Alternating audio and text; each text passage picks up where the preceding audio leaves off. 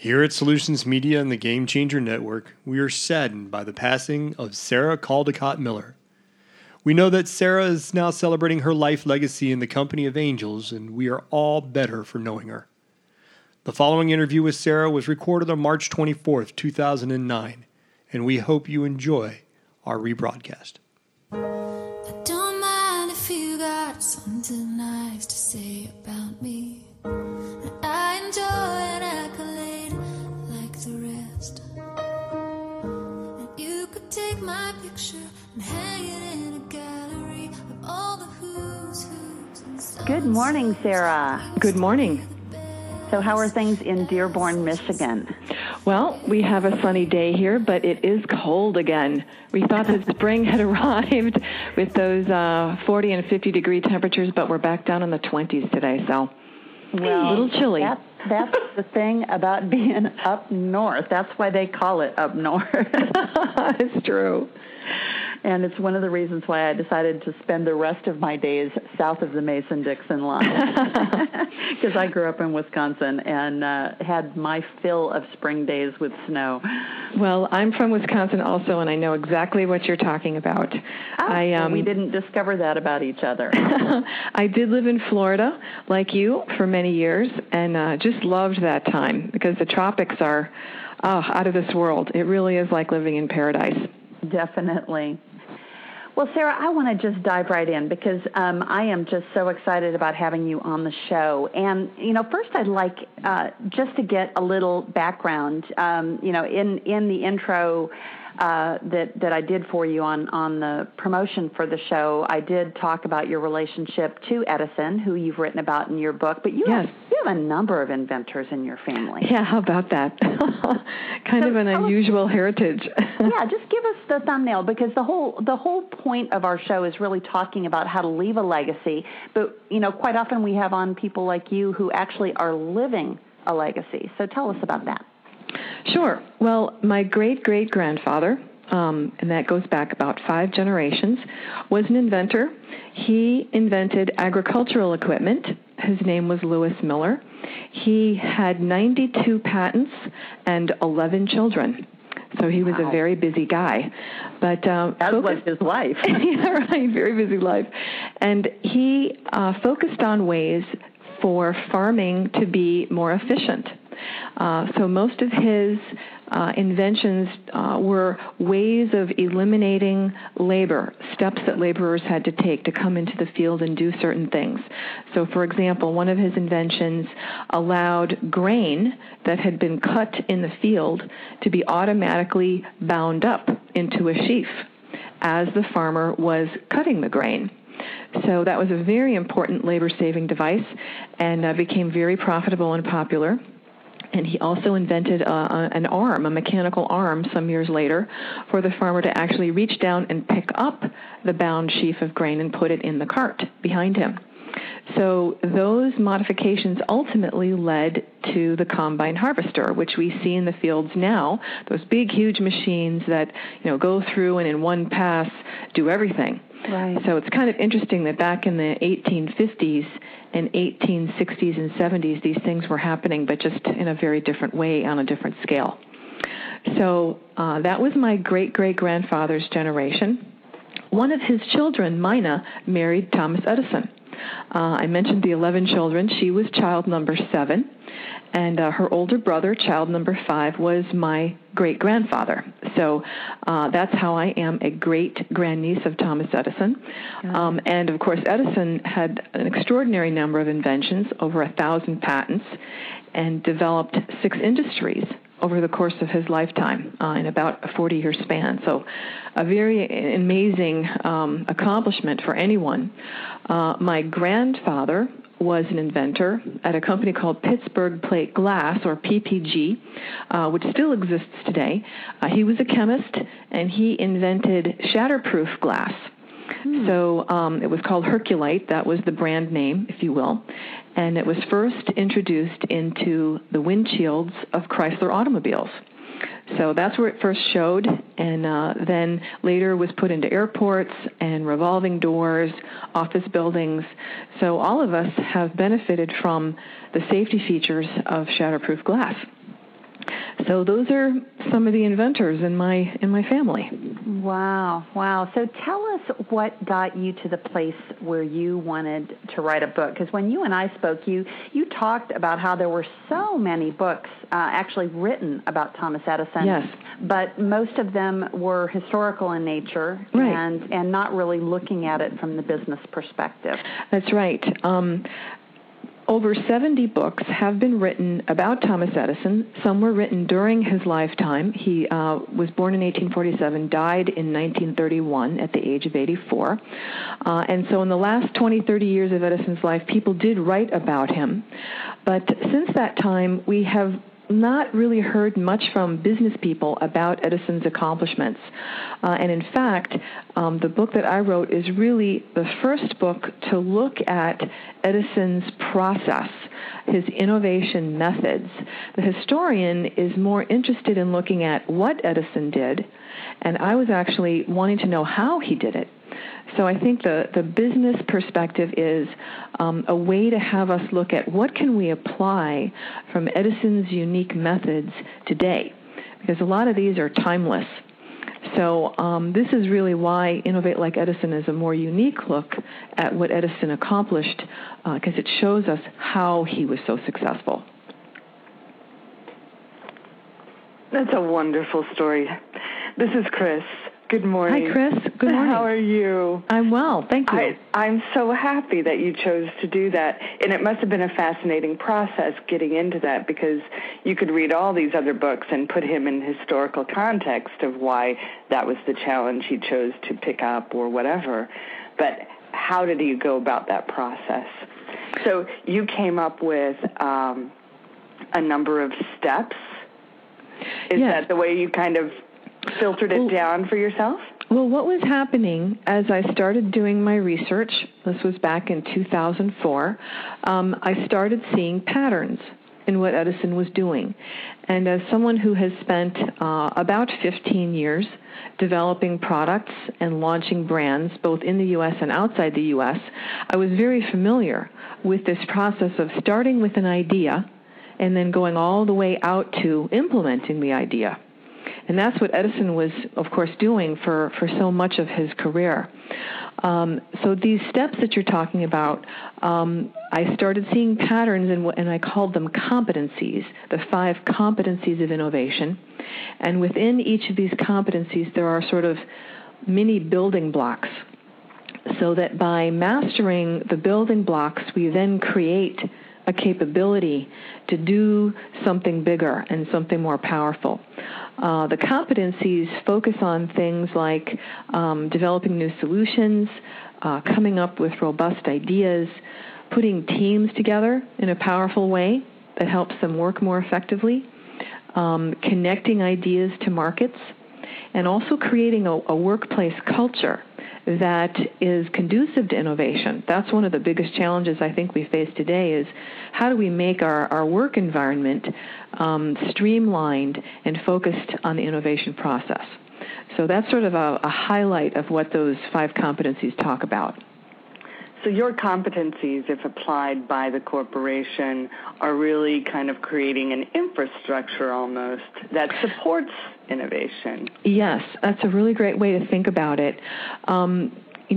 Having infrastructure in place is so critical for any of us to accomplish what we want to do, whether it's financial in nature, whether it relates to manufacturing, whether it relates to a service development. Having infrastructure that supports your goals and your vision is critical. So a lot of companies, one might think of 3M, for example, and we think that they've created that kind of environment. And then you look at other companies, and it's more like there's a skunk works or a little team who's authorized to kind of be creative in a sense. Right. And people in what you might consider the maintenance side of the organization instead are feeling like, well, we just have to kind of keep this old stuff going and don't think of it. Is that a good way of thinking about companies who have and haven't done it? Or could you share some typical mistakes? Well, actually, 3M has done a lot of work trying to understand its own culture and how that culture is innovative or is not innovative. So what did they accidentally do? Well, it really wasn't accidental. They tried to study it and use some methods and techniques to do that.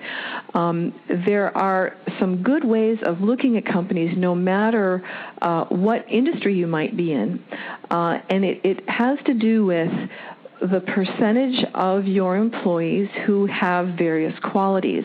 The first thing to look for is whether an individual is more of an adapter or an innovator.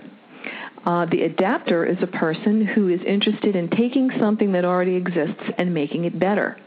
So to your point about, hey, we've got this stuff that exists, we've got to keep it going, we've got to keep it profitable. Those are the kinds of questions that often the adapter is very strong at solving. The innovator is a person who typically wants to make something new, make something that doesn't exist yet. This is probably what we associate more with innovation, quote unquote, right? That newness. Right. But those individuals need to be put within that infrastructure we were just talking about. It is true that sometimes it feels like there's these random people and they're randomly working on these new things.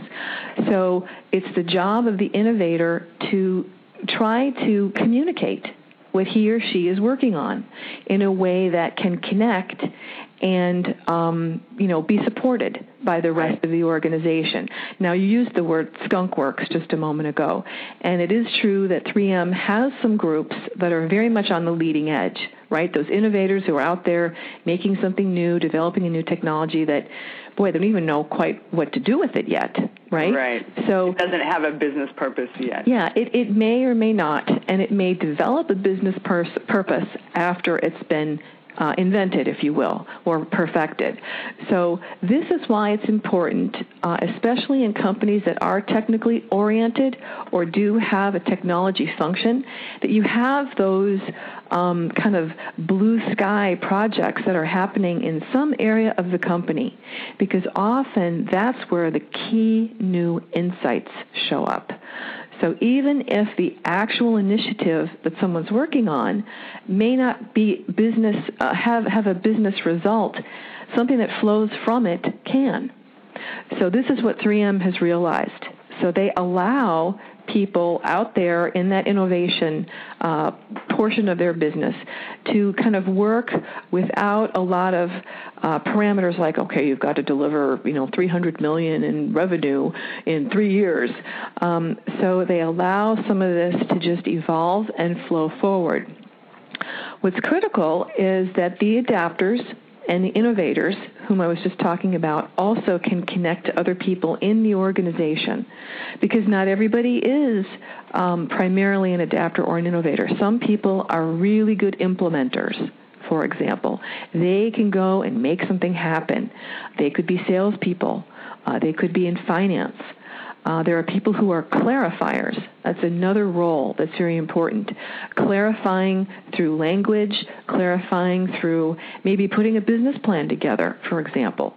Clarifying through what are the resources that you need and how can I help you bring those resources into the infrastructure.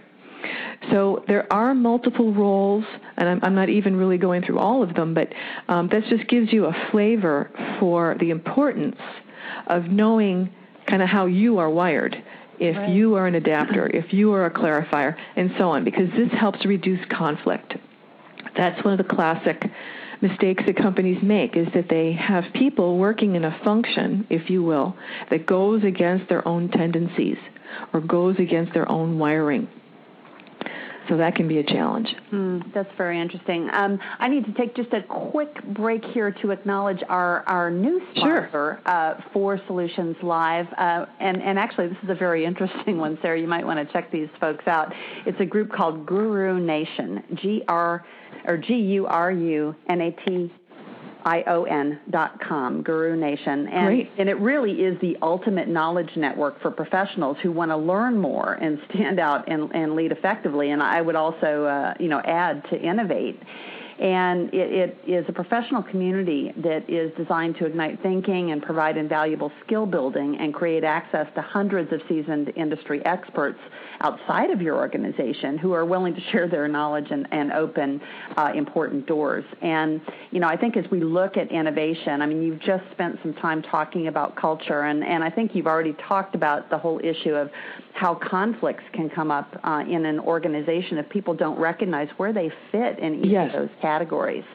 So can you talk to us a little bit about how an organization can manage those conflicts? Sure. Well, the leadership body of the organization is critical in setting the tone for how conflict is going to be resolved and also how resources are going to be brought forward. This is one of the most important things that a leadership body can do. In many instances, leaders get where they are through being adapters, through looking at best practices, quote unquote. And having a best practices approach tends to be more of a show me how it's done approach, as opposed to I'm going to go out and make the changes myself approach. So the leadership of an organization tends to be less forward-looking and less mobile than other parts of the company. So if the leadership team can realize this and say, okay, our role is going to be to facilitate. Our role is going to be to look at these projects and fund them and help keep things moving, because we are going to be the centerpiece. We are going to be the point around which everything else revolves. So helping to reduce conflict can come when the leadership team is offering resources, access, and time. When everything has to flow up to one central point all the time, you run into conflicts and bottlenecks because you just can't get enough meetings. You just can't get on people's calendars. So bringing decision-making authority out into the project teams themselves is another key thing that the leadership team or leadership body can do. That way, you don't have this kind of command and control process that always has to rule every single decision. This is what Edison did. He allowed the teams that he brought together more autonomy in making decisions and moving forward, and when they get to a critical point, then he would give them his time, and he would help them troubleshoot. So that is a way that organizations can reduce conflict by allowing the teams a little bit more autonomy and ensuring that they have diverse groups of people brought together, so you've got skill sets on each team that help the team continue to move forward. Apple does this extremely well. Google does this extremely well. And again, this is a model that we can look to Edison for more guidance on. This is interesting because I think we think of Edison as a lone wolf. Right. And I think that's a classic myth of American invention. Yes. We look back historically over decades and decades and decades, and we do have this notion of, an individual or, say, two guys laboring together in the garage or laboring in their laboratory in isolation. And nothing could be further from the truth. Edison you couldn't always write 1,000 patents. Yes, first right. of all, and he established over 150 companies. He had thousands of employees. Many of them were in manufacturing operations making his inventions. So he had light bulb factories, he had wiring facilities, he had groups that were making generators and dynamos, and of course the phonograph, which he invented in 1877. He invented the movies in 1893. So he had all of these companies making his products. So this is where we can also see this notion of the diversity of skill sets that's required to keep an innovation or innovation-driven company moving forward. So it isn't all just about, hey, what can I do on my own? It's how can I take my ideas and connect them in to the network of my company and, make the greatest impact.